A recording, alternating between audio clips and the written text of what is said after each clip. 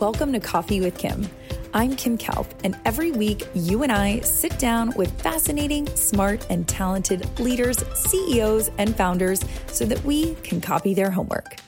If someone knows how to do something really well, I want to know what it is and exactly how they're doing it. Get ready for aha moments, gems of wisdom, and little-known tips and tricks that we can steal and use in our own lives. If you want to join these conversations and ask these experts your own questions, no point in just me having all the fun. Join us on Wednesdays at 1 p.m. Eastern live over on LinkedIn. Happy Wednesday, my friend, and greetings from Austin, Texas, where I am coming to you, creating my own story in my cup with a green tea. I'm so excited that you're here today joining us. If you haven't already, say hi in the comments. Let us know where you're coming in from, perhaps what is in your cup, so we can all feel like we are just hanging out together. If this is your first time here, welcome. We are a super fun bunch that meets live every single Wednesday at 1 p.m. Eastern right here. We meet with interesting founders, leaders, executives, really smart, talented people in their field. What do? We go back to high school. We copy all their homework. We steal all of their secrets that we're like, why would I learn this when you are the expert and you already know all the answers? We copy all of their homework and we use it for our everyday lives, which is sort of my favorite thing. And I actually made a whole post about this that I posted on LinkedIn yesterday, but I also posted it on Instagram and TikTok and all the other social media channels. But it was really talking about how early in your career you should be in the how business. Like you are the CEO, the chief everything officer. Like you just figure everything out. You hustle, you figure it out. You figure out how to be the go-to person. And then as you kind of get into your more established stages of the career, you become the who person. Who can I locate that is the master at this domain, whether it is copywriting or SEO or plumbing? I don't know. I don't know what comes up in your everyday life, but finding out who is the master of that instead of you trying to reinvent the wheel and become the master every single time a new challenge or obstacle occurs in your life. So I feel like we have hit the jackpot when it comes to that today, because holy moly, hopefully you have done your Google stalking on today's guest, Debbie, because she's one of those people like, you know, Madonna or Oprah, like they don't even need a last name. They don't even need an introduction. They're just like, they're like the GOAT, the greatest of all time, or the Tom Brady. Debbie is the Tom Brady. I said this last week. Debbie's like the Michael Jordan. Like it's like one word. It's just like Debbie. Not to be confused with the 80s star, although that would be interesting as well. Not to be confused with that Debbie. Debbie Gibson, I think her name was, but also amazing. But she's the GOAT when it comes to anything creative, design, branding, visuals, designing your life, all of it. If you didn't Google stalk her, I'll give you like the top sexy factoids, which is number one, Fast Company named her one of the most creative people in business.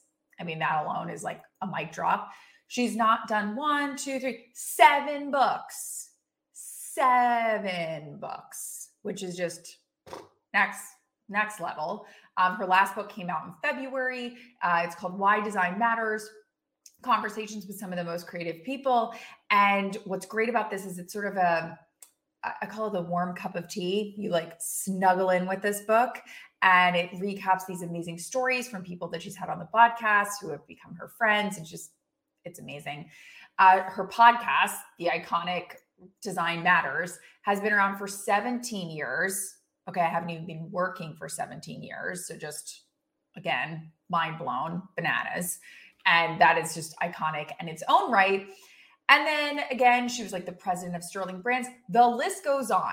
If you haven't noticed, I'm like 8 bullet points in, and I haven't even finished the other 8. I won't even finish the other 8 because you need to do this Google stalking on your own. You need to be copying this homework by yourself.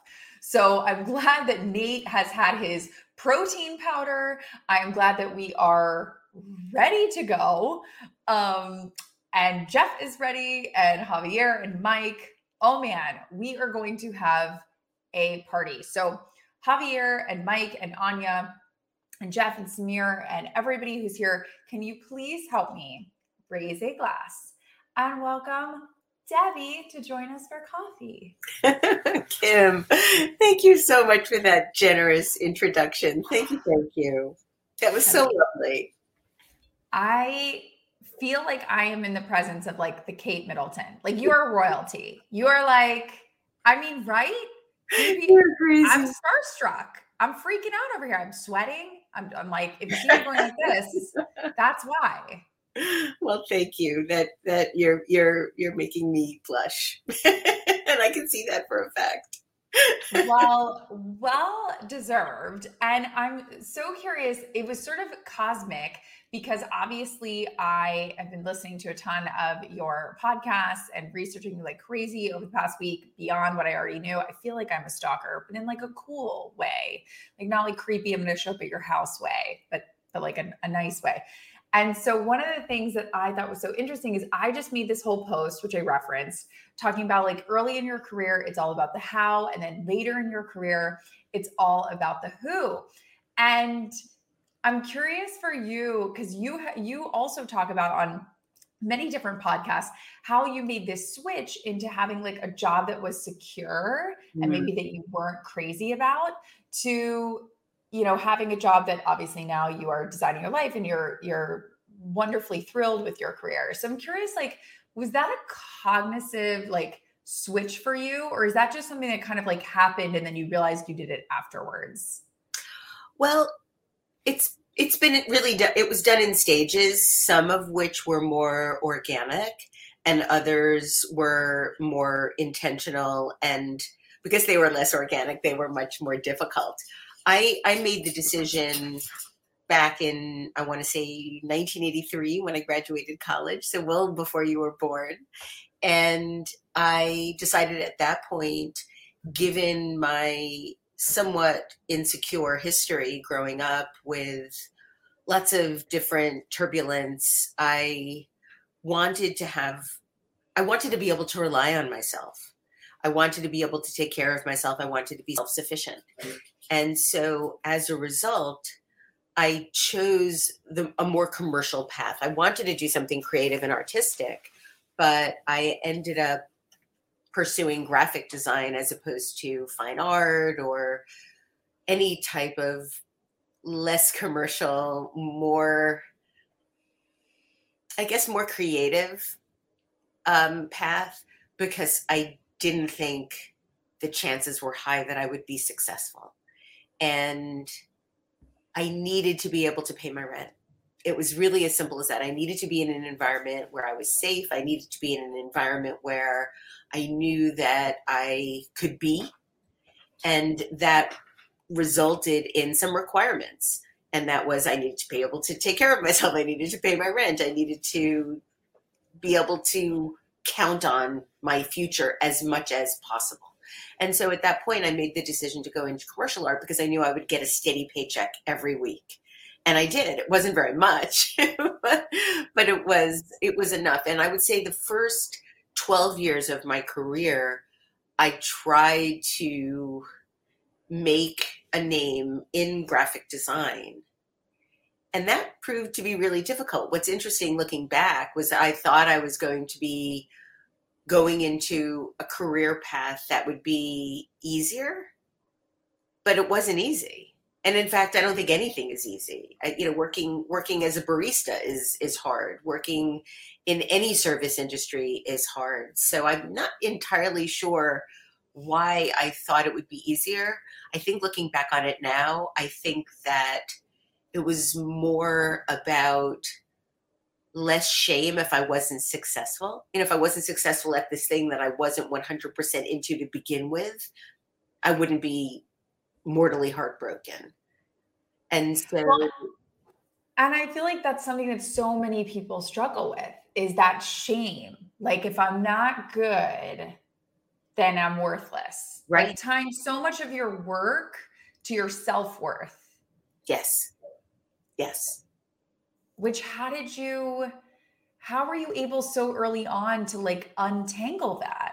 Oh, it wasn't early on. It wasn't early on. Okay. I sort of went deeper and deeper into a whole sort of into the rungs of hell, to use a Dante metaphor. And I'm saying that facetiously because there's really no part of my career that I would say was in any way hell-like. It was just a struggle for a really, really long time. In those first 12 years, I've often referred to as experiments in rejection and failure, because that's really what it was, just one humiliation after another.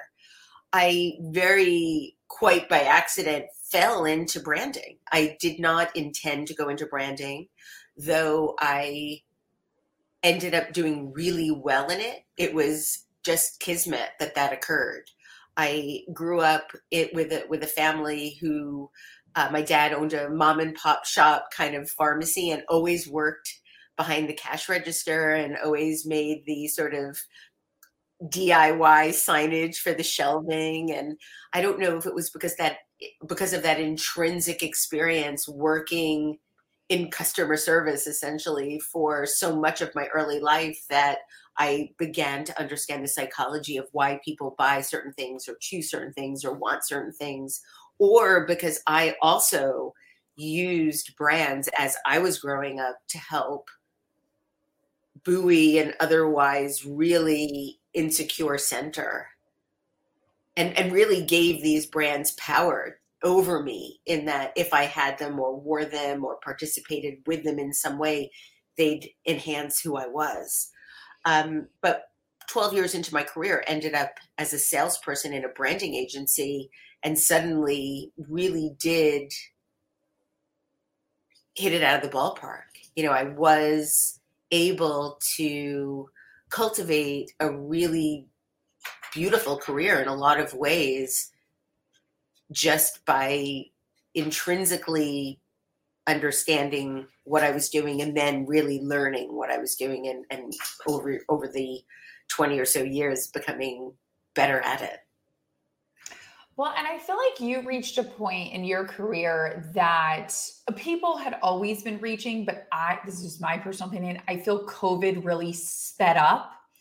And that was reaching this point in your career where you are good at something, you are freaking amazing at it, but you don't necessarily like it. And I always say those are two different things. You can be good at something. For instance, I like to say that I'm good at managing people. I don't like managing people. Yeah. I don't like it. I want to manage myself, and then I want everybody else to manage themselves.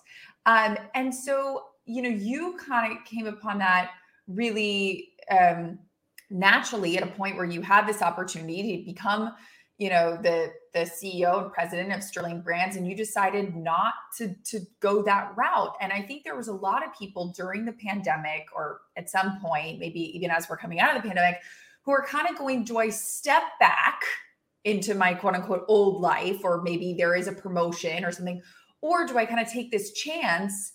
I've kind of sort of been awoken like a sleepy bear and say, what am I doing in finance? I need to go be a yoga instructor. I don't know, just something that sort of calls to them. And have you seen a lot of that? And then for you that's been through it, what advice or words of wisdom do you have for people that are maybe like feeling that right now? Sure. That's a great question, Kim. For those that might not be aware, what Kim is referring to is after 20 years at Sterling Brands as president of the design division, I was offered the CEO position. And I had been thinking at that point about the next stage of my life. I was already well into my 50s and had already spent 7 years working at the School of Visual Arts, developing my master's in branding program.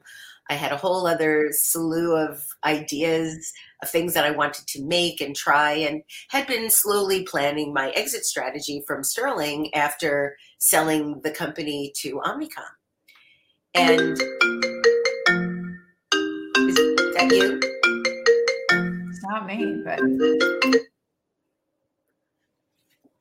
I turned off my phone. Can't be me because I'm on airplane mode. I always say this is when we know we're live, people. And if anyone was doubting, that's why you don't see me picking my nose. We're live. We can't cut it out. I'm just going to turn off my phone just to make sure. I was on airplane mode, so I can't imagine that it was me, but just in case. Sorry about that. I know I always say that anything can and will happen during live radio or live audio. And so 100%. it extends to video as well. So in any case, I was offered this position, but I had already started thinking about what I was going to do next. Here I was at this opportunity in my life, in this place where I had done kind of everything that I wanted to from a corporate perspective. But thinking back to all those things back in 1983 when I had made that decision to take that safer path, and it led me down a wonderful journey, on a wonderful journey. But here I was finally able to say, you know what, there's no question anymore that I can take care of myself. I can rely on myself. I've sold my company. I'm in a wonderful position to be able to take more risks, live with more uncertainty, because certain things are more secure. And I was in my 50s. It was like, if not now, when? When am I going to do this? And I really struggled because part of me thought, wow, CEO, it's the pinnacle. I've reached the tippy top. And what about, being another woman and a woman senior executive within Omnicom? And what kind of example can I show? And after 4 months, the current CEO, the man that my partner who offered me his position said, Debbie, if it's taking you 4 months to decide to do something, you probably don't want to do it. And that opened my sort of synapses in a way that nothing else previously had. And I turned the job down. And no one in my life thought I was going to do that. My brother was certain. He was certain. He's like, they've got you. You're going to do it. You're going to keep doing it. And I really surprised a lot of people. And I think mostly I surprised myself because I'm also a people pleaser and I never want to let anybody down. And I didn't want to let my partner down. We've been already working together for 21 years. He was passing me the mantle. Other people wanted the position, but I was next in line. And so I turned it down. And it was really the best decision that I ever made. And one bit of advice that I'll give you is that most decisions are hard before you make them. But if they're the right decision, once you make them, they become rear view mirror. Then you're off to doing the next thing. And there's not a day in my life that I regret having made that decision. It was a bit of a transition in rethinking my identity, literally and figuratively, and really starting to hold myself to the fire in terms of actually doing the things that I said I always wanted to do. But that first step was probably the most courageous step I've ever taken in my life.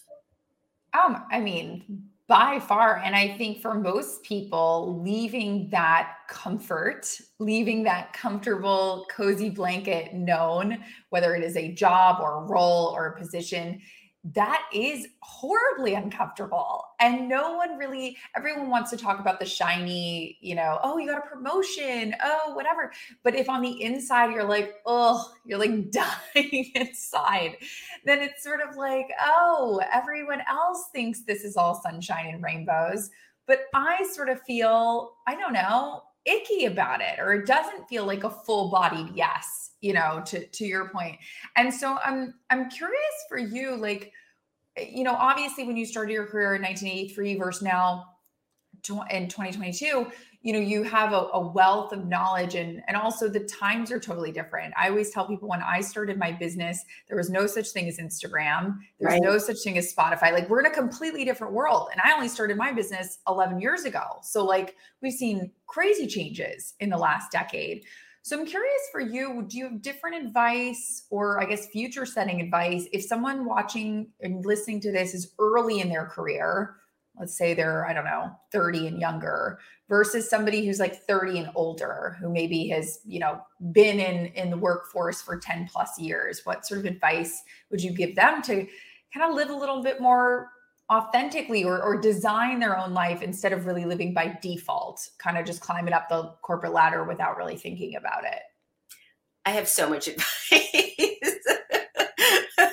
I'm going to be one of those like elderly women that are like, just do whatever I say and you'll be fine. How'd you like that accent? Uh, Yes. so the first bit of advice that I would give is be wary of seeking self-worth through accomplishment. And what I mean by that is for every promotion I ever wanted, once I got the promotion, it was never enough. And I remember the first time that I commanded and got my first VP title. I remember I got a new job. I asked for the title. I got it. I left the interview knowing that I got the job. And I sort of skipped back to my previous job where I wasn't a VP.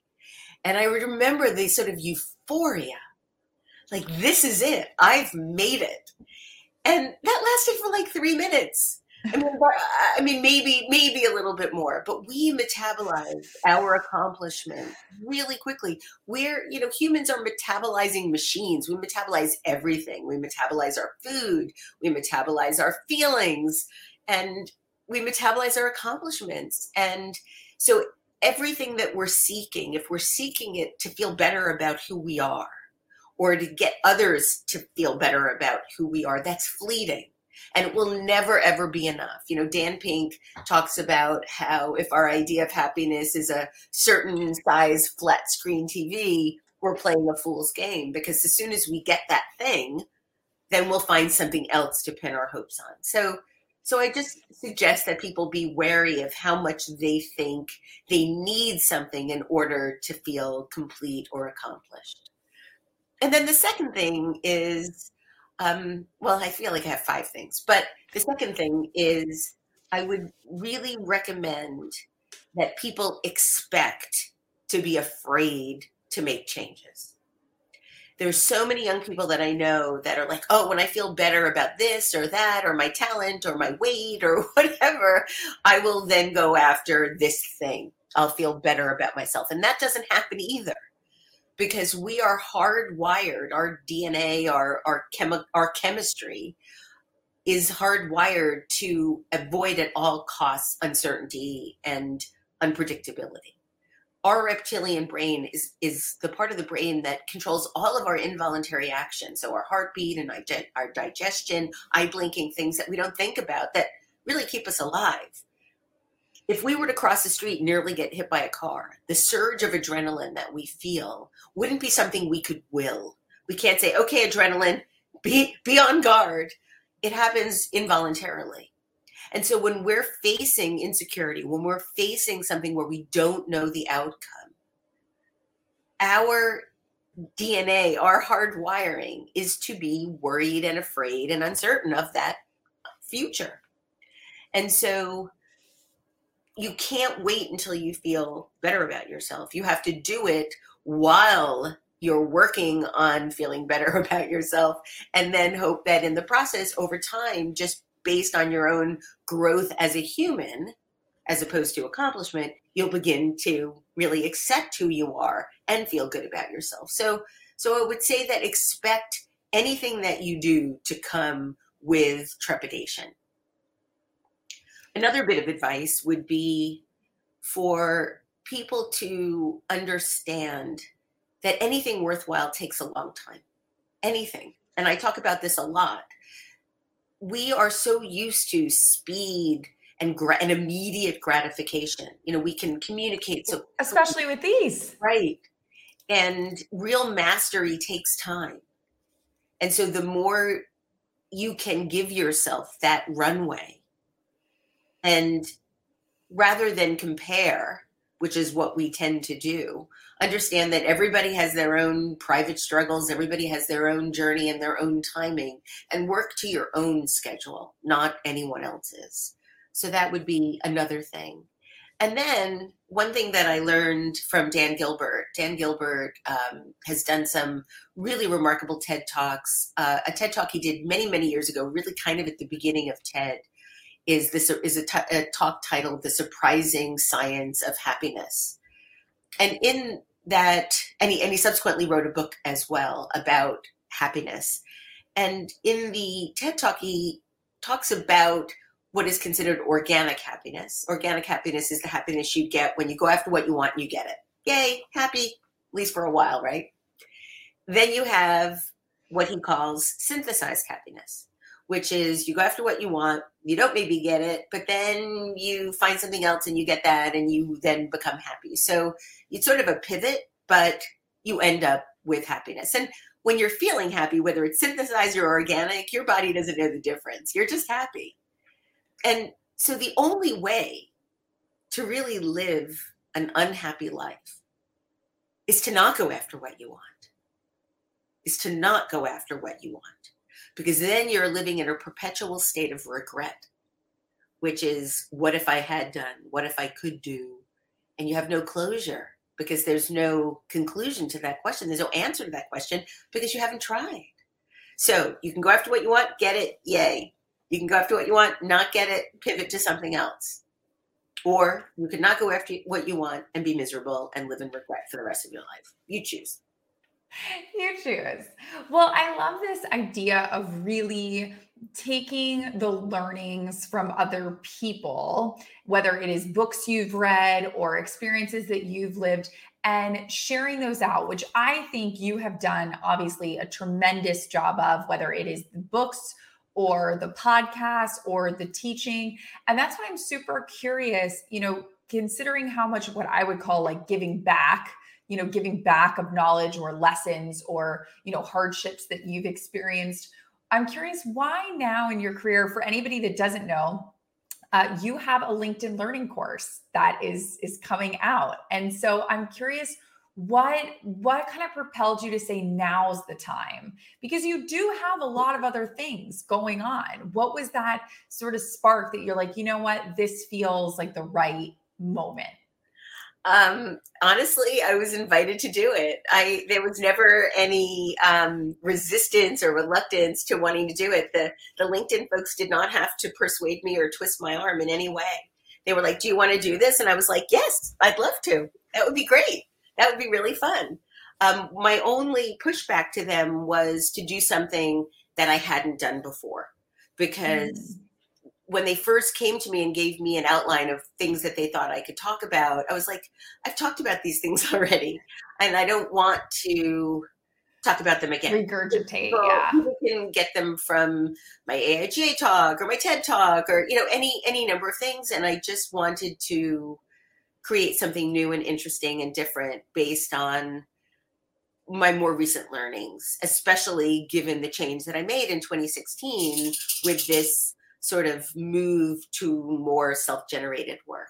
And that's what I did.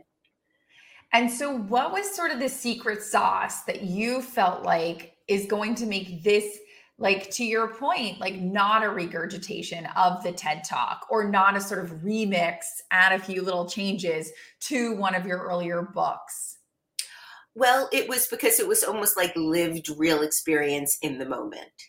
And so it was really about, how do you begin to consider the possibilities for your future in a different way?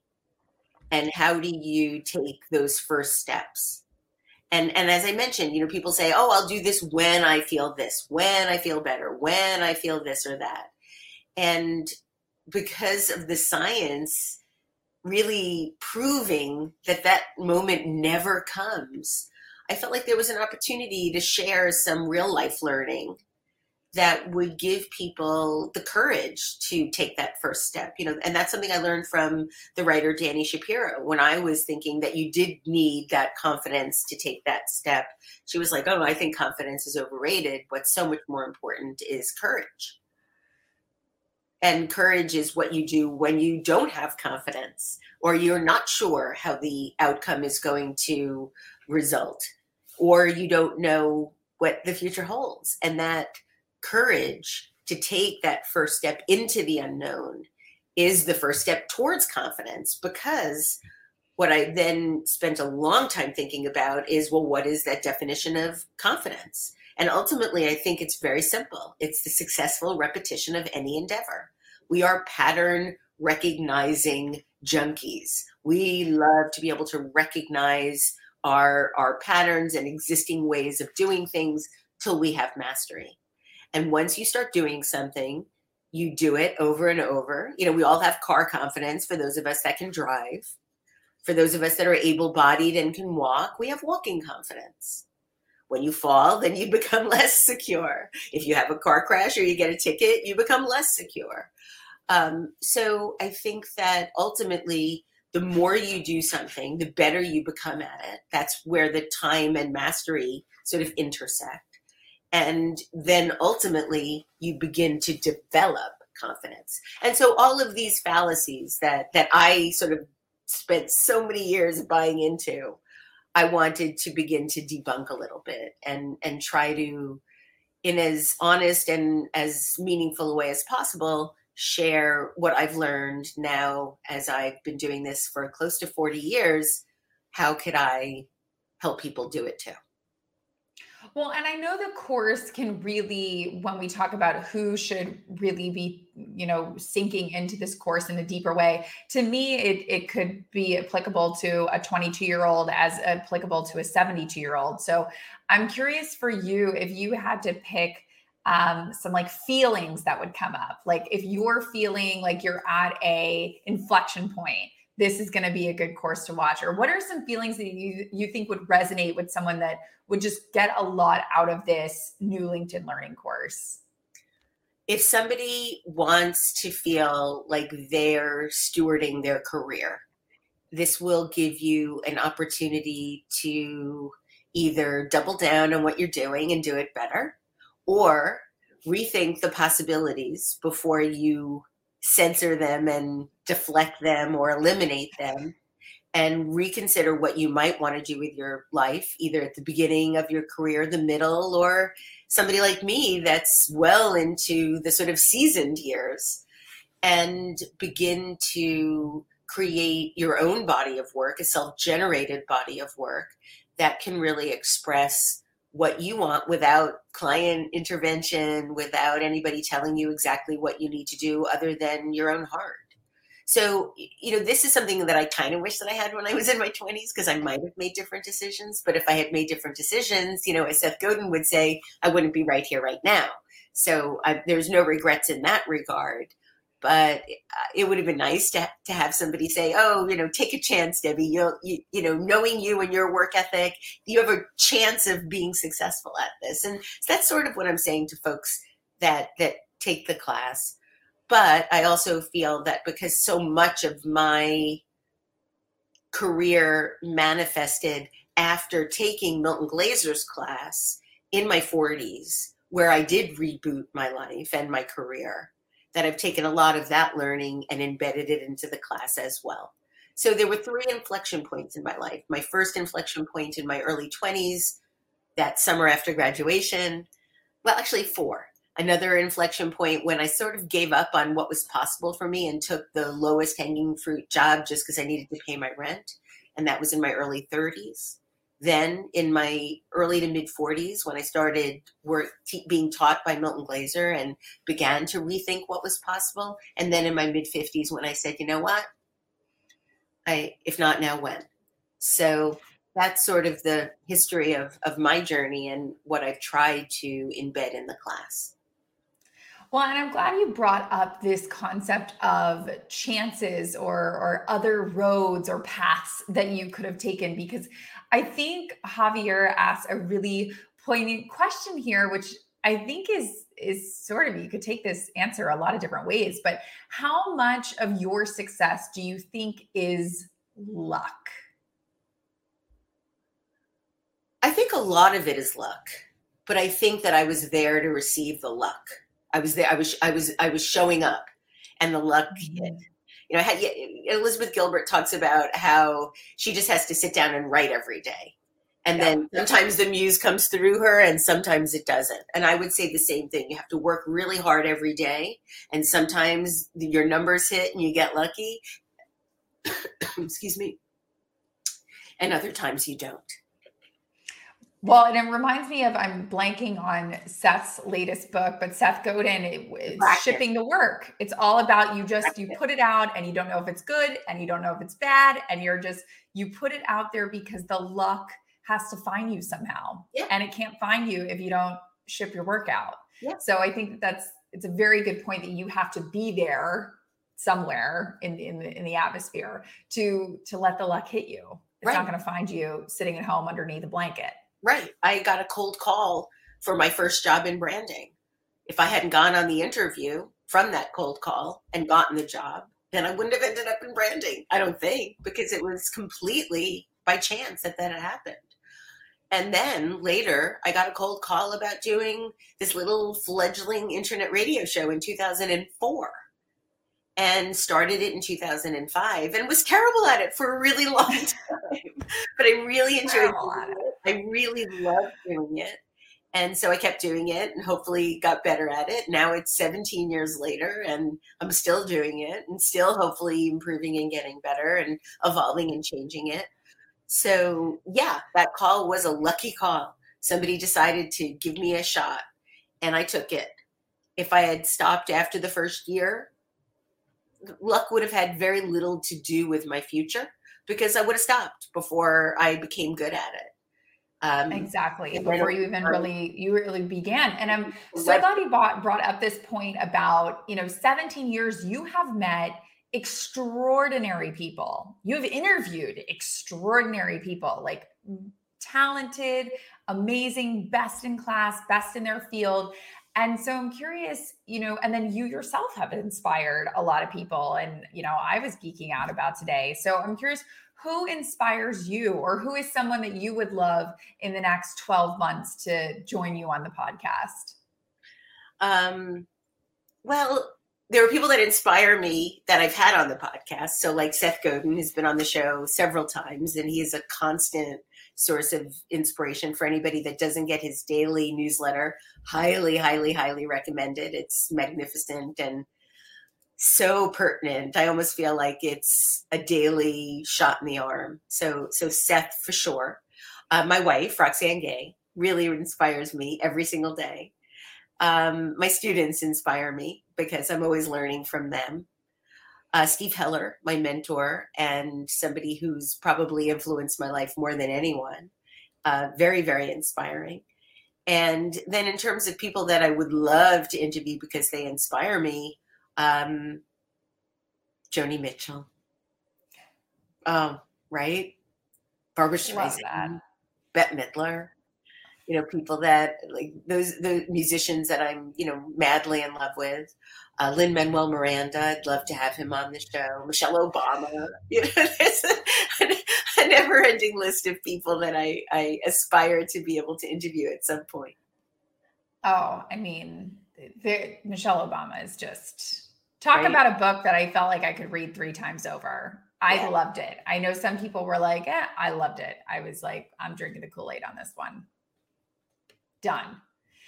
I'm curious for you just to geek out for a second, because you've seen so much of the design world switch. I always say it used to be print, and then from print we went to packaging, and packaging we went to experiential, then we went into digital and native ads, and now we're getting into TikTok and social media.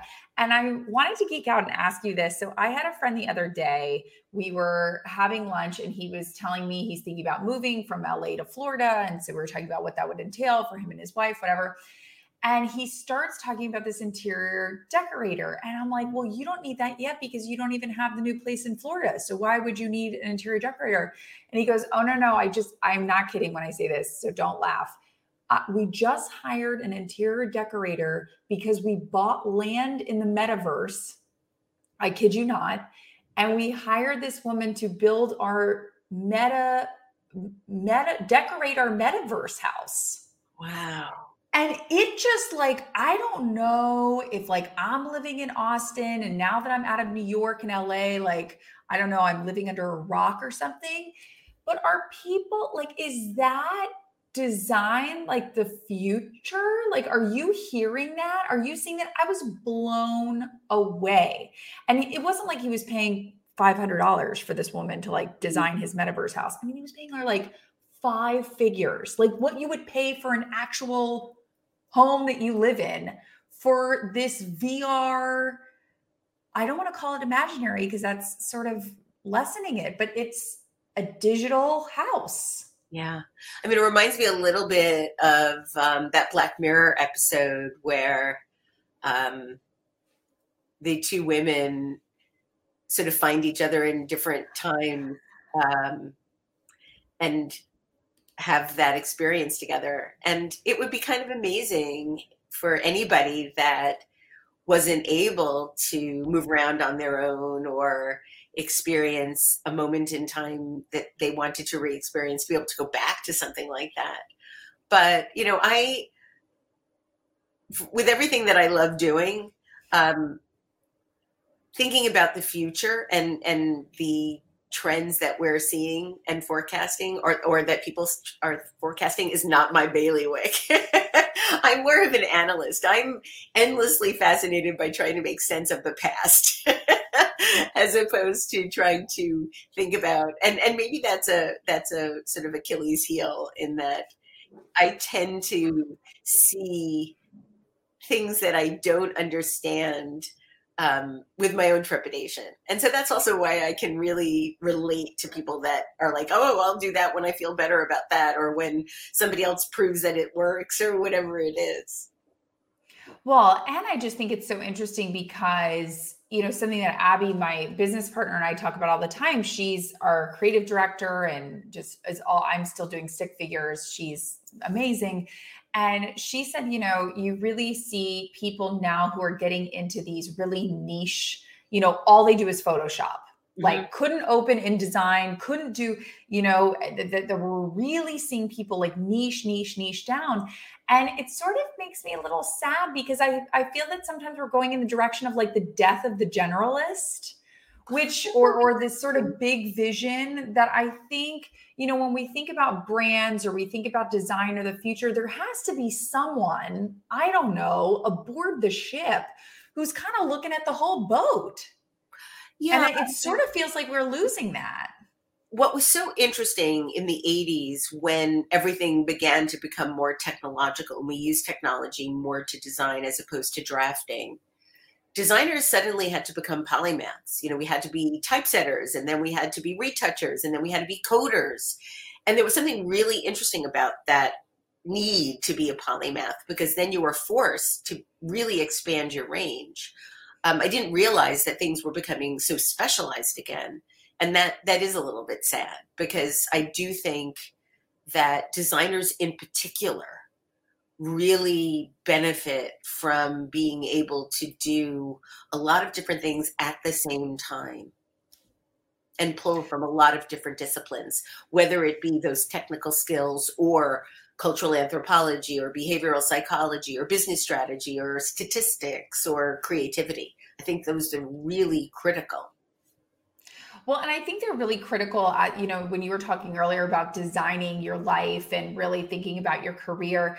I always think that you kind of have to look at it from two levels, like the nitty gritty of like, what am I going to do next quarter? Whether that's asking for a promotion or looking for a new job or but then you also have to have simultaneously this whole other conversation with yourself, which is like big view. And I was listening to a podcast you were on where you were talking about how you give your students, I think you were given write down a 5-year plan, but you give your students a 10-year plan.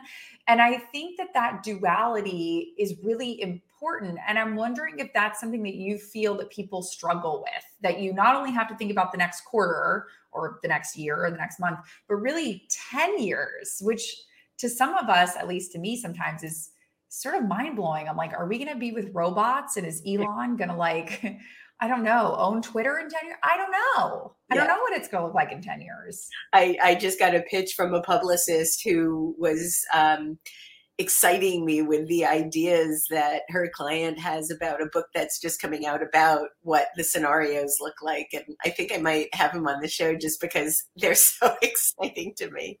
And then I'll learn. I mean, in some ways, I think that it's an important exercise in that it helps you unshackle your imagination. But I also think that the act of declaring what you want is critically important, even if those things change. So I don't think it's so much as planning as it is envisioning. Envisioning. And for Javier, who just wrote, "Am I too late to design my career at 52?" For Javier, anyone out, I'm 60. I'm 60 years old and I'm still designing my career. So no, you're not too late. You're a baby. you're a baby. A You're a baby. baby. I love that. Um, I love that, and I love this idea of really looking at you and quite frankly, like stealing your homework, copying your homework, Debbie, because you've already done it. And so why should I do it when you've already done it? You already have the answers. So if you're ready to rock and roll, I would love to just ask you these speed round questions and then just blatantly steal your homework on that. Absolutely. I'll give you my notes. Absolutely. I love this. Okay, what is something that you have started using or doing lately that you absolutely love? Oh, the love part. I had my answer until you said love. But Okay, that you really like. well, I have never been a person who liked water very much, and I would drink almost Yeah. anything else. And I was, for many, many, many decades, addicted to Diet Dr. Pepper. And then I moved into kombucha because it was much healthier. Yep. And then I began to realize that my chronic stomach problems might be related to carbonation. And so I recently eliminated all carbonation from my diet. And there's very little to drink that isn't full of sugar, that is not carbonated. And so I've had Tea. to. I'm not a tea person. I've never been a tea person, but I do drink coffee. I do drink coffee. But so I am now drinking water for like the first time in my life, lots and lots of water. So, yeah. I like You know, it. Okay, I mean, I never forgot that Kate Moss once said that nothing tastes as good as skinny feels. And I kind of don't agree with her, actually. I think there's a lot of really good things that taste better than skinny feels. But what I can tell you is that water is delicious when you don't have stomach pain. this is probably TMI, but I'll just say it. I also disagree with that quote because I always say I could have a six pack, but this is my fun fat. You know what I mean? This is my cake. This is my Prosecco's. These are my spicy margaritas. Like, let me have my fun fat. You know what I mean? All I want to say to Let me live with that. Pizza. One word, girl. Pizza. Pizza. It's like, let me live with that. Okay. What is the next thing that you're really hoping to learn more about? Could be like a subject area or a skill or a language or I don't know what. I'd like to learn how to relax. Me too. Me too. How do we do that? I'm also becoming a better gardener. It's something I started doing during the pandemic, and I'd like to really hone my skills as a gardener. I got a coach, Debbie. I have a garden coach. Yeah. Is it somebody that you can talk to like on Zoom, or do you have to be in person? She comes over every other week, and I have these beds, and she teaches me, okay, this is where we just planted tomatoes. We just planted cucumber. I don't know what I'm doing. I lived in New York for 13 years. Yeah. I didn't even have like a snake plant that I could keep alive in New York. So now that I'm in Austin, yeah, I got a coach. I was like, if Tom Brady has 10 coaches, I need a coach for how to garden. Yeah, I'm going to look into that. That's great. So I got one. I have this theory that we all know that saying, you know, you are the summation of the 5 people you spend the most time with. But now I think that we are so attached to our phones and just our digital everything that we're also the summation of the 5 accounts, whether that is on LinkedIn or Instagram or whoever that you follow. So I'm curious if there are humans or brands that you follow on the social media channels that just every time you see their content, you're like lit up. You're like, yes, Elizabeth Gilbert, like I love this. Well, my wife has an amazing newsletter called The Audacity, which I love. So that's something I really recommend. How can people sign up for that? Just do a Google on Roxane Gay, 1N, The Audacity, and they'll take you right there. The free version. So it's really, really good. She does a link pack every week as well. That's just hysterical. Tina Roth-Eisenberg, Swiss Miss. She's amazing. I love her, and I just get so much joy reading her. So I go to her every day. The Marginalian, which is Maria Popova's site, which used to be Brain Pickings. I love that and read it every day. And she also has 2 newsletters that are both free. I love Amanda Stern. She has a great newsletter as well now, Amanda Stern. Monica Danielle, formerly Monica Bilanco, formerly a mommy blogger, now just writing about life. And she has a great free newsletter as well. And let's see. Oh, Jason Kotke, kotke.org. And he's been writing, I think it's been 20 years, maybe more. So he's another person I look at every single day. Where do you read all these newsletters? Like, do you read them when you just wake up? Do you read them at the end of the day to unwind? Do you split them up? I read them between things. I find that they're good respites. And so even if I'm doing work, if I need just a moment, I'll check something. And I find that to be so much more enriching than checking Twitter. Oh, yes. Twitter, you go down the rabbit hole. And then all of a sudden, 23 minutes later, you're like, oh, it's supposed to be a 10-minute break. Exactly. How did that happen? And it could just be like a 5-minute break. It's just so enriching. And I just get joy from it. I love this. Okay. We love homework. I love homework as well. If you could give us all a homework assignment, like do either read this or listen to this, or I don't know, do this homework assignment sometime over the next week, what homework assignment would you give everybody listening to this right now? Oh my God. Homework assignment. Homework assignments. Like we're back in school. We love homework. A++. Write your 10-year plan. Write your 10-year plan. That's what I would do. Write your 10-year plan. When I was on the Tim Ferriss show, I talked about the 10-year plan to a remarkable life. And one of Tim's listeners made a website, and I think it's called your10yearplan.com. And he literally transcribed what I said. And so you have directions. So people can go to that and write their own 10-year plan. I love that. And also like talk about someone who's A for effort, like heard a podcast, created a whole website. I know. Jeez, what am I doing with my life? No, that sounds amazing. And so for anybody that doesn't know, you are actually going live next Thursday, April 28th. So we can give you a link, anyone who is listening to that. If you go to sendmenotes.com, we will send you that link so you can hang out with Debbie again next week. But thank you so much for joining today. This has been an absolute dream. Dream come true. Thank you, Kim. You are just such a luminous person. I appreciate it so much. Thank you. Thank you so much. And thank you everybody for joining today. Don't forget, you can see Debbie live next week and check out her LinkedIn Learning course, which is also coming out next week. We're really excited about it over here. I'm going to be one of the first people watching that. I cannot wait. And we can send you all the resources and all the books and podcasts that we named today. If you go to sendmenotes.com, drop in your email address, we can send all of those to you. So thank you so much for joining. And I will see you next week, Wednesday at 1 p.m. Eastern, same time, same place. Thanks so much and have an amazing rest of your week. Whew. That was some good stuff. Thanks for being a part of this week's Coffee with Kim. If podcasts are your thing, subscribe to the show and you'll see a new episode appear next week in your favorite listening app.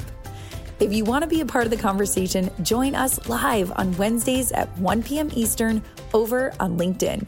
You can RSVP at getcoffeewithkim.com. I want you to have your questions answered because why should I get to have all the fun? And let's be honest, you know how to ask some hard-hitting questions. My guests and I cannot wait to meet you. See you soon.